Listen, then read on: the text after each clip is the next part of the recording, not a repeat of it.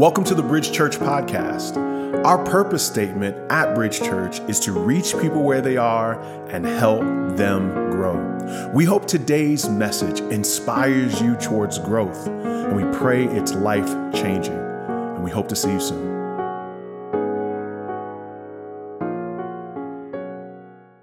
Well, many of you know that we are walking through the book of Hebrews, and we're at a place right now in the book that we've come where we're at this last sermon in the book of Hebrews. And just like a preacher, and this person, this author, as he communicates just like a preacher, where he kind of is in the point of wrapping up his very last points. He's really trying to remind you of the main thing he was trying to get at, the heart of what he was trying to say. And now the author winds down to this point, and the name of this series has been Look to Jesus. Fix your eyes on Jesus. And he's going to come to the place where he's going to say that, but he's going to say that in light of their times, the times that they were living in. It wasn't cool to be a Christian. You remember, these were Jewish Christians who were being rejected by their friends, and they were going through many trials. Some were even thrown into prison. Some had their possessions stolen from them just because they knew Jesus. And he is going to get them to the place of acknowledging to them, and because the word of God is not just for then, but for today, he's acknowledging to us, there will come a point in your walk with God that you will want to quit, where you will want to give up, where you won't want to endure. He said early in Hebrews chapter 2, verse 1, he says, therefore we must pay closer attention to what we have heard, lest you drift away. He said in Hebrews 3:12, take care, brothers, lest there be any of you an evil, unbelieving heart, leading you to fall away from the living God. He's saying that there's going to come a point for us where we don't, or we will be challenged to endure. You know, growing up, you always had to test out to see who was the fastest kid, right? And in order to do that, you guys would race. And when you went on a race, you would say, hey, I'll race you to the stop sign, or I'll race you to the pole, or I'll race you to the end of the block. And in so doing, when you were racing, you always tried to race in order to see something that was a visible goal. In other words, we'll race there, and at the end, we'll throw up our hands, and you'll know who the winner. We'll know who the fastest is. And that's how we defined race. And then one day you went to gym class, and your gym teacher said, hey, run 5 laps. And you were like, oh, my goodness. This is a whole totally different skill set, right? And you, midway through, you were just like, oh my goodness. And the fast kid you saw, they might have been enduring. They were struggling a little bit, right? Because it was a different type of race.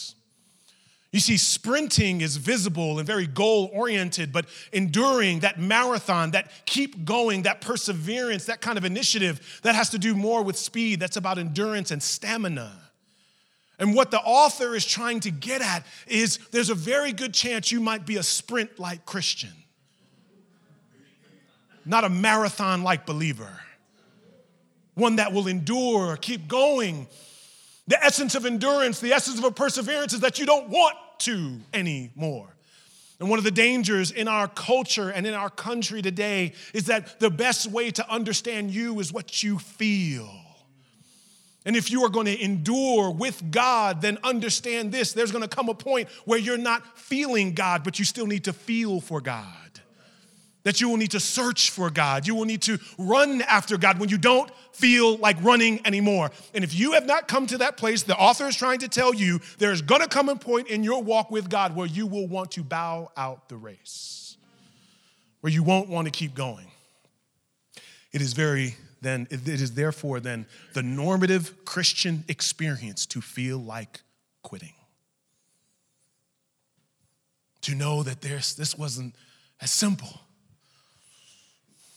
When you first get saved, you're like, oh, I love this. I'm going to be in church every day. I'm going to read the whole Bible today. Amen? Yes. Yes. And then you prayed and God did something, right? God did that thing. Like you prayed and it was like, bloop. and you thought, this is the Christian life. It's going to be blessings on blessings on blessings. And you just thought, this is it. I'm constantly going to, yes, God, I'm going to pray for that next thing. And it's going to be there and all this. And you're like, that's the Christian life. And then you went a year and you didn't have the blookup. You didn't have the blessing, right? And you were just like, what happened? This is not a sprint anymore. I don't see God doing demonstrative things like he did when I started. And so you start to doubt. There was a study done of leaders in the Bible. From what we can tell, there's thousands of leaders in the Bible, whether it's apostles or prophets or evangelists, things of that nature. But in the Bible, there are only about 59 different leaders that you can identify their life from beginning to end, how they did, how they endured, how they finished. And in the Bible, of those leaders, only 30% of the leaders in the Bible finished well. That means there's a very good chance you're going to see somebody who got excited, got amped, and then all of a sudden, about 20 years later, they walked away from God, or they walked away from God's people. They did not have the same kind of passion they once did. It would be easy to believe that the initial enthusiasm you have now will lead to long-term faithfulness. But that would not be true.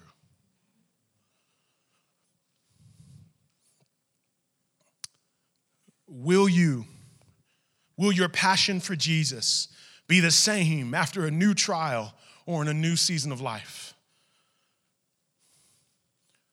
You pray when you're broke. Do you pray when you're rich?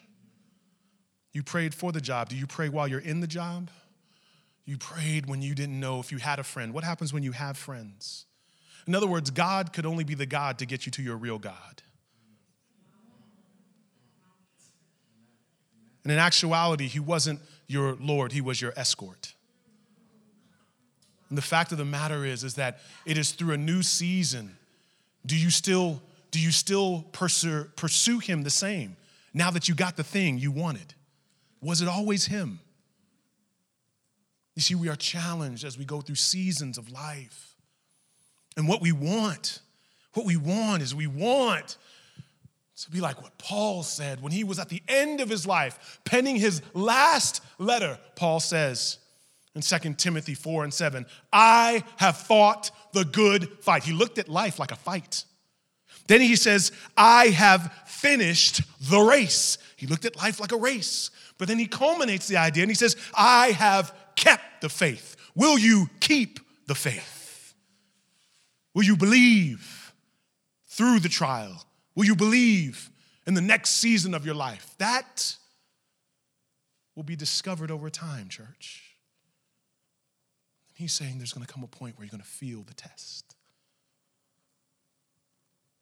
The author here in Hebrews chapter 12 and chapter 11, what he's done is he's given us all these great heroes of the faith.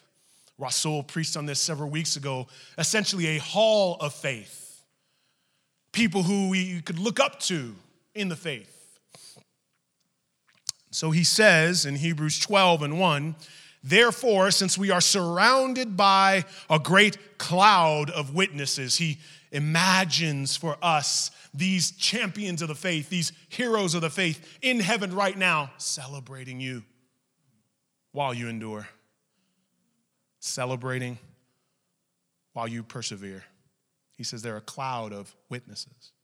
And then he goes on to say, in light of this crowd, in light of this celebration, let us throw off everything that hinders and the sin that so easily entangles. In light of this race that we're in light of the fact that there are people who have gone before you, don't let anything get in your way in your progress and your perseverance. So you have to understand contextually, when it says throw off everything that hinders, this was speaking of it was something like the Olympics. And they would have a race. It was the only long distance, the only competition that took a long time was the marathon. And it was done in the nude, right? So, wow, praise God, right? What an amazing race. So they would take off all their clothes. So right before the race, they would take off all their clothes and they would begin to run. So he's helping us imagine that race where right before the race, they throw everything off and they begin to run. And the first thing he says is throw off everything that hinders. In other versions, they would say throw off every weight. This is actually not talking about sin. He's saying that there might be something that's not sin, but is actually hindering your progress with Jesus. One of the great things that you will do when you start to mature in your faith is that you will stop merely asking, is it sin? And you'll start asking, is it helping my walk with Jesus? You see, there are very good things. There are very simple things that you could find yourself doing. It could be a job. It could be a hobby. It could be a friend. The question isn't, are they sinful? The question is, are they helping me grow? Do they bring glory to God? Part of maturity is not looking through the lens of sinfulness, but looking through the lens of God's glory and asking yourself, is God using this? Or is this slowing me down? There are friends, there are people that slow you down in that progress. There are attitudes that are slowing your walk down. And he says, throw it off. The other image, the word there in the Greek is the same word used in Colossians for put on and put off. Put on the new man, put off the old man, throw it off. In other words, what he's trying to say is that you need to have time with Jesus, think about people, places, and situations that aren't sinful but may be hindering your progress, and throw them off. Now, we talked about ghosting, praise God. We talked about this the other week, like ghosting. Ghosting is like this weird thing that happens, like you don't want to be in a relationship anymore and you just ghost, like you just disappear, you say goodbye. And I'm like, y'all, don't ghost. But there might be somebody you need to ghost. Don't even give them a reason why. Don't even say goodbye. Just ghost. Just because you're going to talk and they're going to be like, but why? And you're like, you can't even deal with the but why. Just ghost, amen? That's what you need to do because you need to separate yourself from anything that might be separating you from him. It may not be sinful, but it may be impeding your progress. But then the author, he gets detailed. And he says, and the sin that so easily entangles you. And it's very interesting the way that the author positions this because he first says, yes, there are things that can hinder you. But then he says, there are sin that easily entangle you. So he doesn't just say sin. He says there are certain sins that you just easily fall into, that you find yourself getting caught up in consistently. And he says, for those things, throw those off. Now, church, if the devil is real, right? If the devil is the devil, right? And if the Bible is true about what it says about the devil, that he has, in Ephesians 6, it says he has a scheme. The Greek word is methodia. He has a plan. If he has a plan of attack, there are certain things that he plans that he's like, this easy. Yeah, you know what I'm going to do? I'm going to put him in this situation, and I'm going to watch. And he get that, like, I'm just imagining. The Satan, he gets there with the demons, like, watch this. I told you, it's easy. It's easy. They're going to do it. I know they're going to do it. It's going to be simple, easy, and they're going to walk right into it because you do it all the time. In other words, you've grown comfortable with it. And you find yourself getting wrapped up in it again and again and again. But there are certain things that you know in your life, I wouldn't do that. I wouldn't get caught up in that. So ask yourself, what are sins that you're finding yourself getting easily entangled into? Let me use some imagery to help, because I can tell the saints are wondering.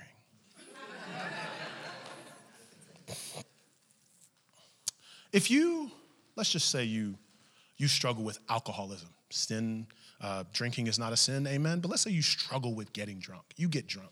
You know, you grew up and you just got drunk all the time. You're like, I get drunk all the time. I drink and then I drink and I drink and I drink and I get drunk. Let's just say that happens. Then your friends are like, and then you're like, you know what, God? No more. No more getting drunk for me. No more getting drunk for me. I get drunk way too much. I need to chill. And then your friend's like, yo, tonight we're going to the bar. And you're like, I'm going to just go to the bar. Because you know what I'm saying? I like bar. Because my friends are at a bar, and I'm at a bar. And now you're at a bar. You're like, you're doing bar things. You're like, yo, I'll get a seltzer. Praise God. Here I am. I'm just chilling. You know what I'm saying? All my friends are here. I'm here. I'm not here because they're here to drink, even though I used to drink. But I'm here just to, you know what I'm saying, get some seltzer. Okay, all right, I'm chilling. And then all of a sudden, you're just like, ooh, I'm struggling. Well, you're struggling because you already knew you struggled with alcohol. Amen? If you struggle with alcohol, why would you go to the bar? You knew, right? And it was easy. It was easy. After about 30 minutes, you were just like, you know what? Let me just get a little that, and put a little rock on there. You know what I'm saying? Just one, right? And you can't handle just one. Your friends can handle just one. You can't. Let me just deepen, praise God. I said this in the last service, and people just, all right. Look, if you struggle with porn, right? If you struggle with porn, like it's a thing that happened in your life, you're praying, God, I don't want to do this again, right? And then you find yourself, though, you try to be like everybody else, you probably can't really watch rated R movies. This sounds so legalistic. I know this sounds like the church you grew up in, praise God. But I mean, you really can't, just walk with me. You really can't, in other words, you have a stronghold over here, right? You got this stronghold where you watch naked people, right? Why do you think you could casually watch naked people? Why do you think, I can just watch naked people and not think this is going to wrap you up easier? In other words, and I was telling people, now, I haven't seen this show, so I know this is going to hurt your heart. But, I heard Game of Thrones has, a lot. No, I know, I hurt your idol, amen? No, I'm just saying. But I'm just saying. Now look, and this is the best part. This is the best part. I've never seen the show because I'm holy, right? No, but I'm just saying. But I'm trying to give you a real life example. If you struggle in private with constantly looking at naked people, how do you think you can casually look at naked people? You can't do certain casual things when you have deep strongholds. That thing is rapid. So you're there with your friends ha, yeah, oh my God. And then you're going privately struggling. And you're doing it to follow the crowd. And I'm telling you, you've got to cut off certain things. You can't be like everybody else and live out holiness. You know what? I'm really not into Game of Thrones. Why? It's just not really where I'm at. It's but why? It's I'm trying to get my walk right. And you're you don't want to bring the crowd down, right? You don't want to be not cool. Now, I'm just using that as an example. I've never seen it. I don't think it's innately sinful. But here's what I want to tell you. Legalism is bad, but a personal legalism can be a good thing. Saying there's certain things I just don't do and I can't do. Because I get wrapped up in that easily. And there are people, places, patterns, and situations you get wrapped up into easily. And here's the thing about the devil. His goal is not to make that thing a little thing. He comes to steal, kill, and destroy. He wants that little thing to not just, because it easily entangles you, he wants it to wrap your life up, to hinder your progress, and it become the very thing that brings about shame in your life, that you would slow your progress down. Tonight, ask Jesus to identify for you what are the patterns, places, and people that I keep running into that are causing me to stumble because I'm simply not strong enough. It is through the presumption of strength that you keep falling. That you can do anything. You cannot. You have to have an honest conversation with Jesus and remove certain things. Now remember, The goal is not just to be with the crowd. The goal is endurance to the end, amen? That's the goal. I want to endure to the end. What he goes on to say is running with perseverance. Hebrews 12:1. And let us run with perseverance the race marked out for us. Hebrews 12:1, the perseverance in the race.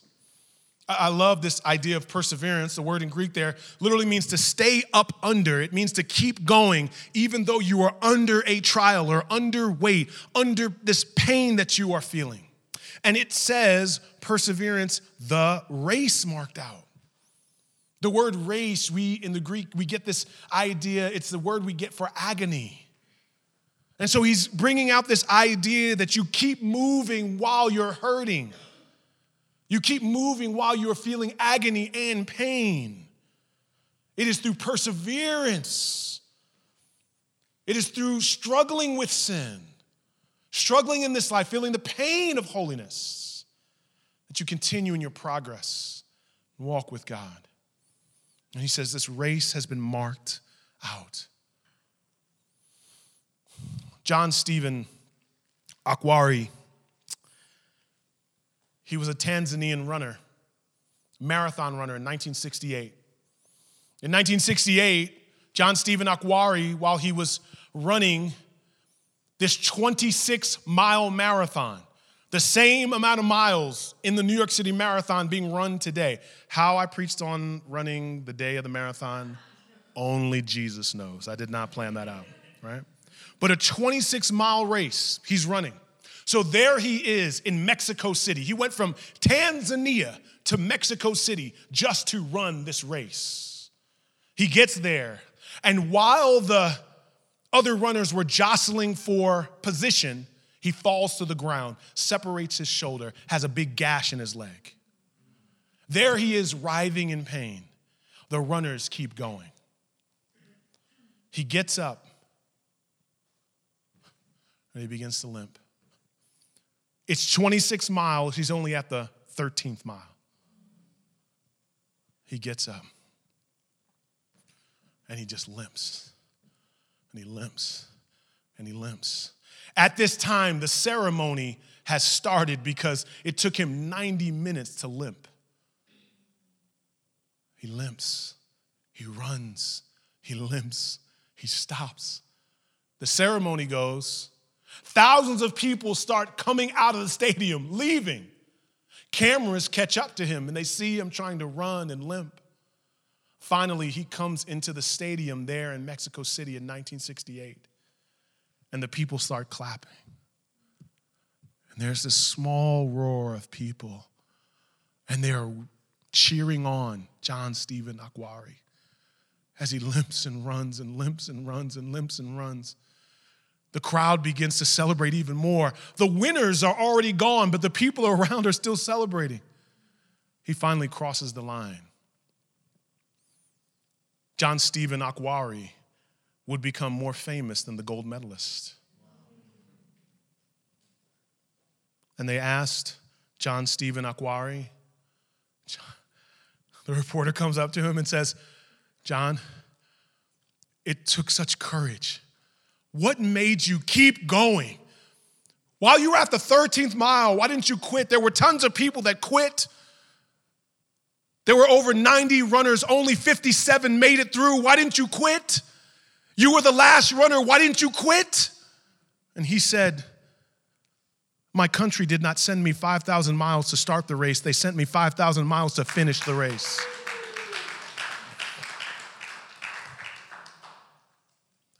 And Christ didn't come from Tanzania to Mexico. He came from a throne in heaven to a manger in Nazareth. And there comes a point in your walk with God where you have to say, Christ did not come from heaven to earth so that I would quit, but that I would keep going. Listen, in you is the spirit of a finisher. In your flesh, you want to quit, but in you is the spirit of a finisher. Christ finished. He endured. He rose again from the dead. He is seated at the throne because he is a finisher. In you, you might want to quit, but in you, greater is he that is in you than he that is in the world. In you is a finisher. Outside of you, everyone might be quitting. Your friends might quit. Your mother might quit. But in you is a finisher, and you can endure. And so it is perseverance that he imagines for us. And then he says in Hebrews 12, 2-3, I wonder if we could read this together. We're going to start at the word fixing and end at the word heart. Hebrews 12, 2-3, could we read that together on 3? 1, 2, 3. Fixing.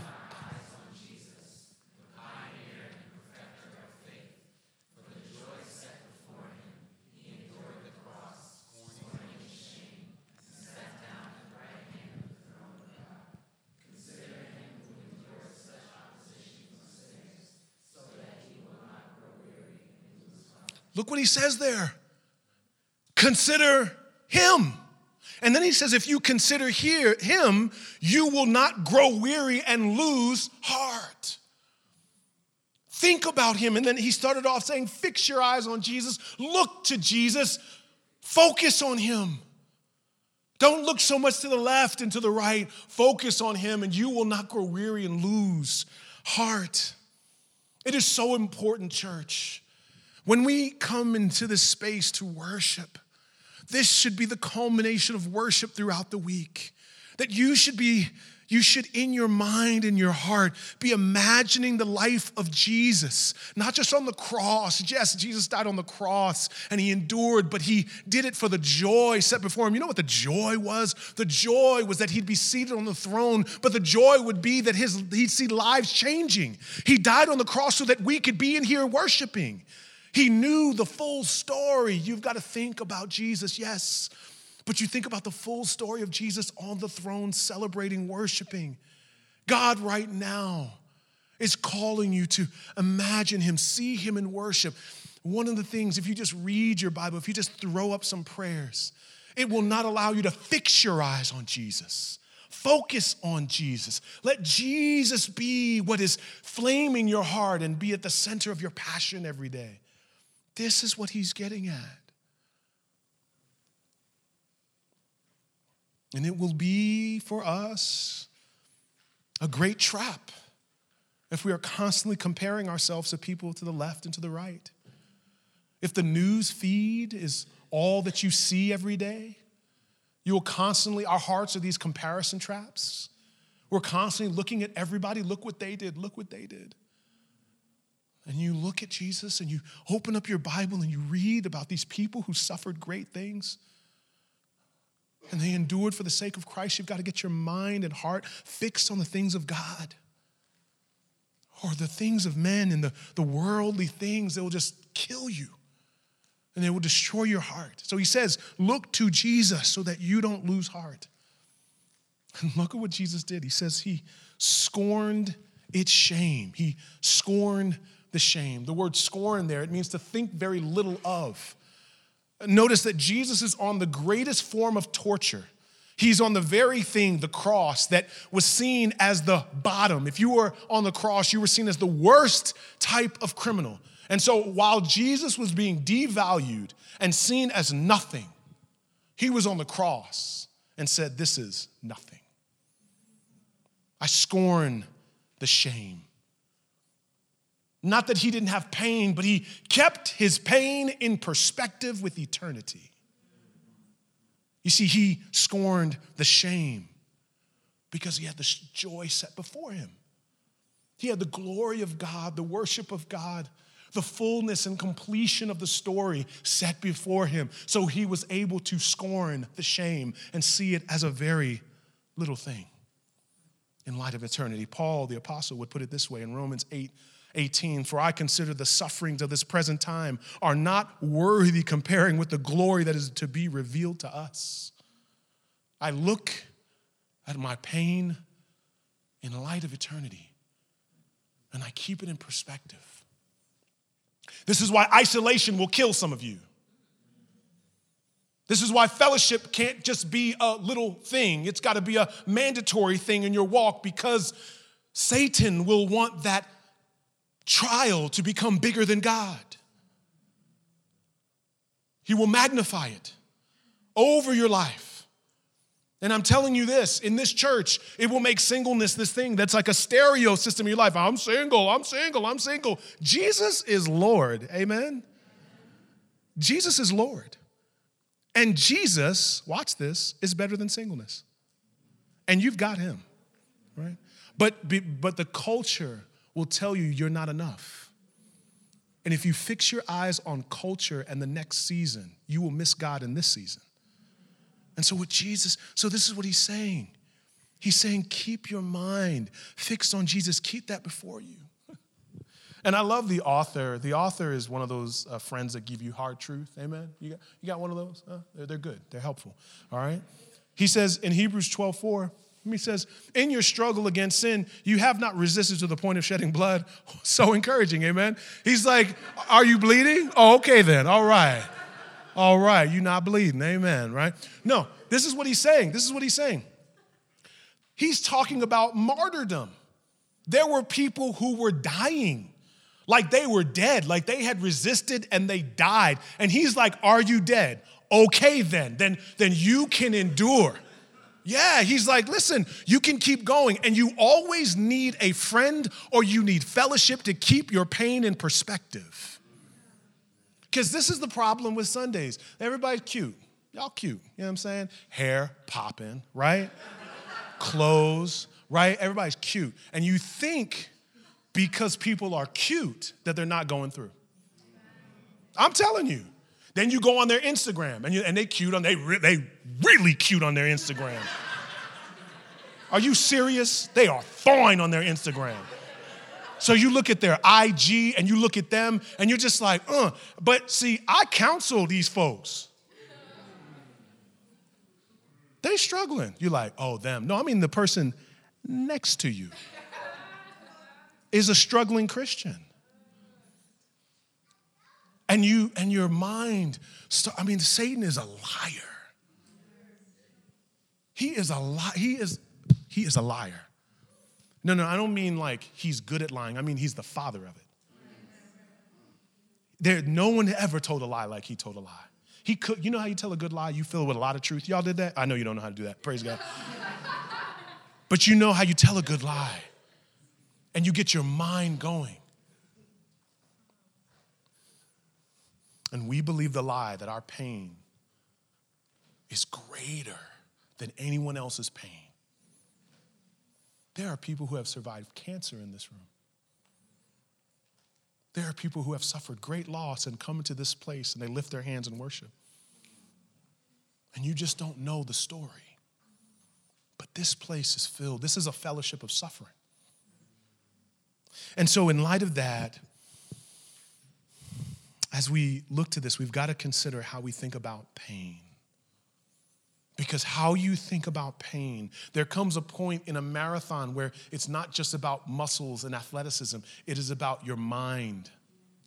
It is about what you're thinking about, what you are meditating on. And so I love that the author here, he moves into this next space and he says, endure hardship as what? Discipline. He says, now think of hardship in this different space, a category you would not normally think of it. God is treating you as his children. For what children are not disciplined by their father? So he's actually throwing this out there. What children are disciplined by their father? You're like, I know a few that don't. But that's not what he's saying here. He's saying the presumption is that children are disciplined by their father in particular. If you are not, verse 8, if you are not disciplined and everyone undergoes discipline, then you are not legitimate, not true sons and daughters at all. Think about what he's saying there. He is getting at this idea that you may believe that when God allows pain, it means I'm an illegitimate son. He's saying if you aren't feeling any pain and it's coming from God, that means you are illegitimate. It is through pain because God uses pain as a tool in your progress to know God more and to be one of his children.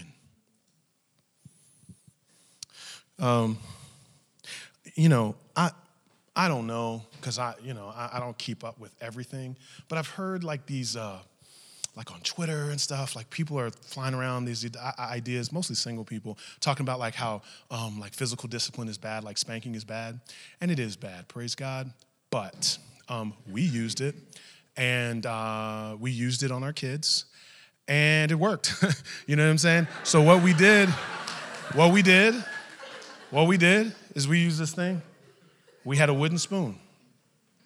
It was called the no-no stick. Why was it called the no-no stick? Because we said no one time. So if we have to say no, you know what I'm talking about? Because I said no. So now I said no. Oh, you don't know? Oh, now you're going to no, huh? And so so what happened? My wife would pull out that stick.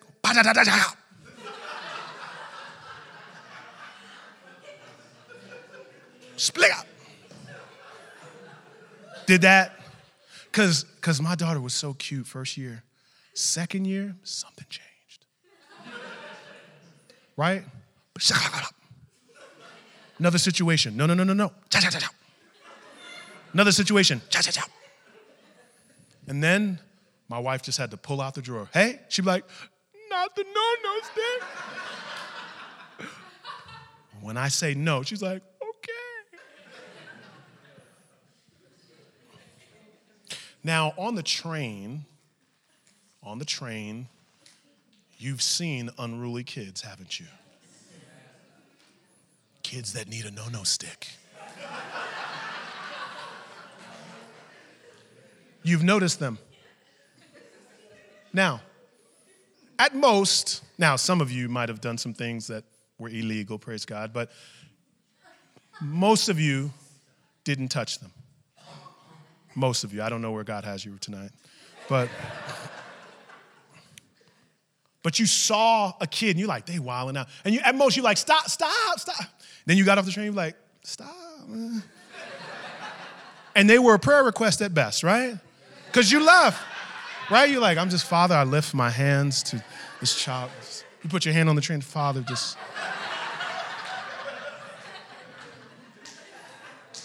And you were out. Because those are not your kids. You watched them fail, but you did not change them from failing. You did not correct them. You prayed from a distance, but you did not correct them up front. What tells you they're your kids is when you take responsibility of their foolishness. And you say, you are on my watch. And it is my job to teach you consequence. Yes.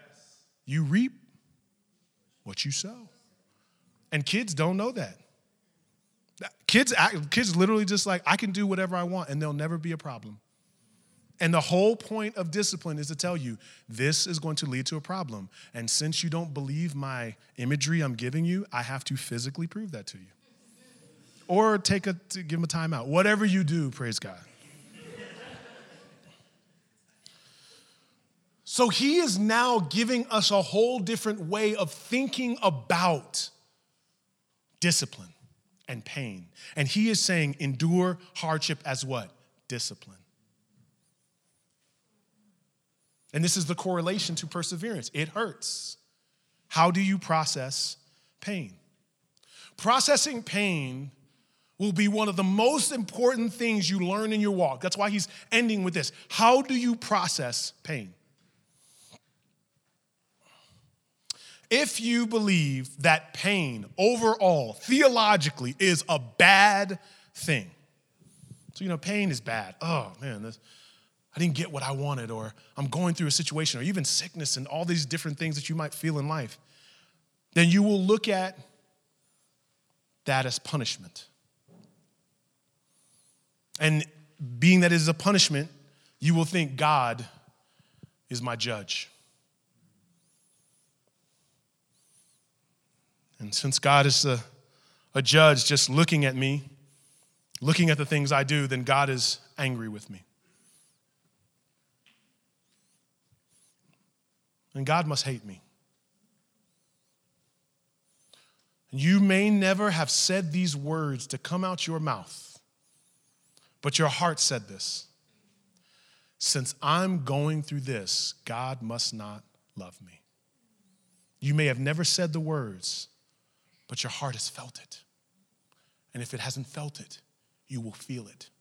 There will be something so heavy, so painful, so unbearable, so confusing that you will be tempted to believe, God, you must have a problem with me.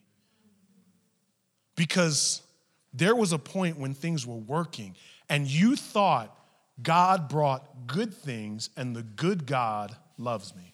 Now you're bringing bad things, so you must hate me. Some of you had parents that disciplined that way. Some of your problem in seeing God for who he is because of the fathers or mothers you had and how they disciplined. Some of you had parents that came home and discipline came at the expense of peace altogether. Discipline came after they hit the bottle. Discipline came after they came home from work and they were tired. There was never a conversation, never any affection, never a relationship. Just do what I say and shut your mouth. There was no relationship. It was just discipline. And so there might be legitimate reasons why discipline, when you feel the pain of life, it becomes confusing to your heart. But what if we place this in a different category? That discipline from God is a good thing. And that what's actually happening is correction. That God is aligning me to who I'm supposed to be and where I'm supposed to go. And he is working out of me attitudes. And even though this might not be sin, he's adding faith into my life. God is correcting my life. He is shaping my life through this pain. And what if God is my father, not my judge? And what if God is angry with sin? And he's working that out of me. Then I can say God loves me. Because God is not the angry father tired from the day. God is the good father who plans my discipline, who corrects with a loving hand. Maybe you had a parent that they just went off and you're just like, I don't even know what happened, right? They just wilded out. And yet this God, he has never had you shed a tear that was not planned in his providence. God has a plan. Pain, church, pain is in the plan. It is a part of the plan. And you may feel like God comes into your life after the pain, almost like a car accident that happens. And you go into the ER doctor and he's trying to repair your body and repair your life and sew you back together. And they're sitting there like, oh my goodness, what just happened? Let's try to figure this out. Stat, come here and you may think that God is just kind of like at the emergency room figuring it out.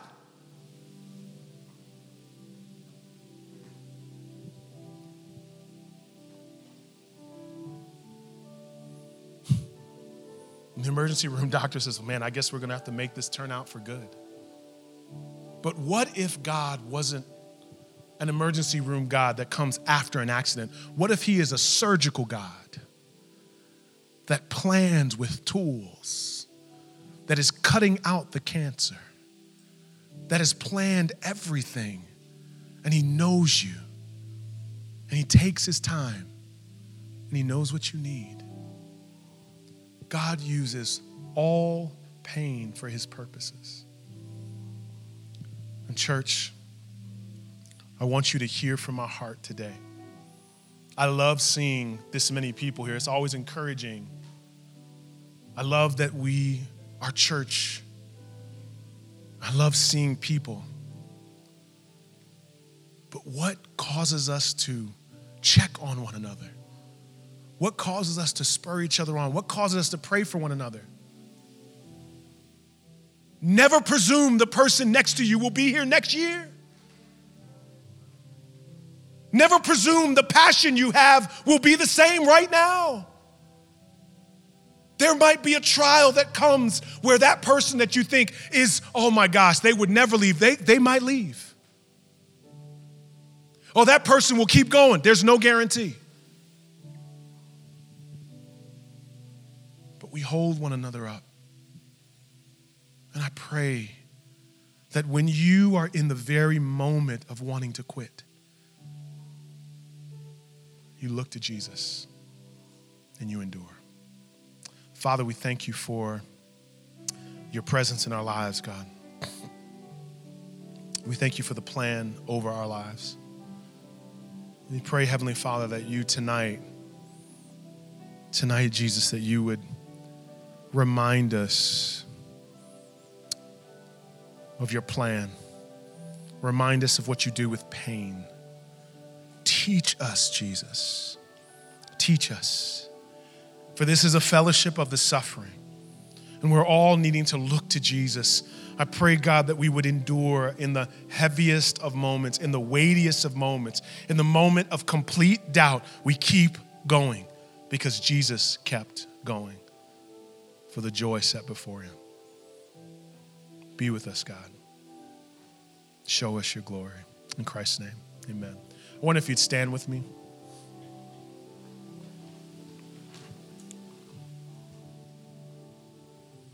We're going to have communion, and in this time, I pray that you would do business with Jesus.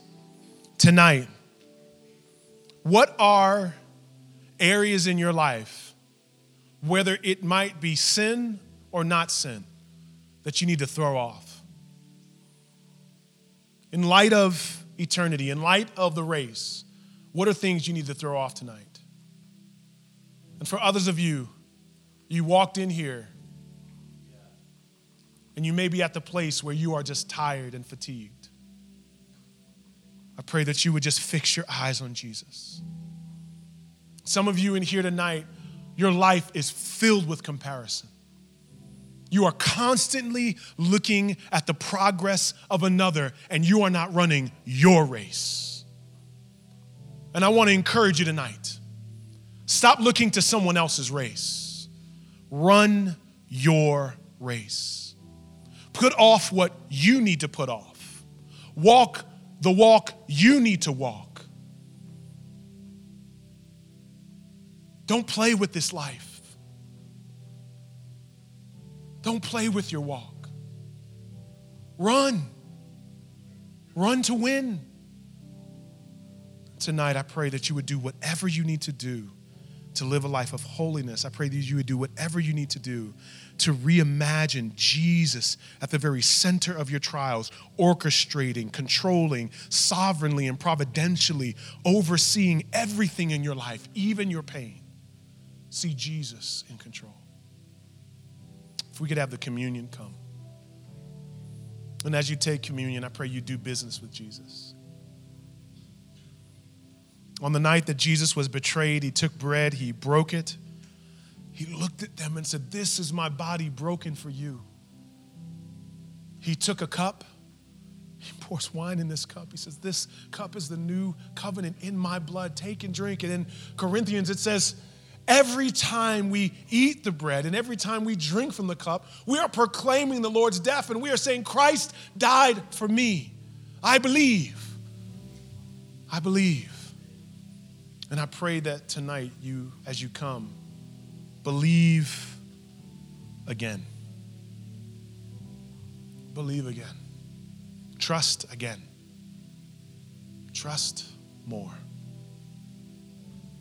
You're going to come down these aisles and out the outer aisles. Down these aisles, out the outer aisles. Come in your own time.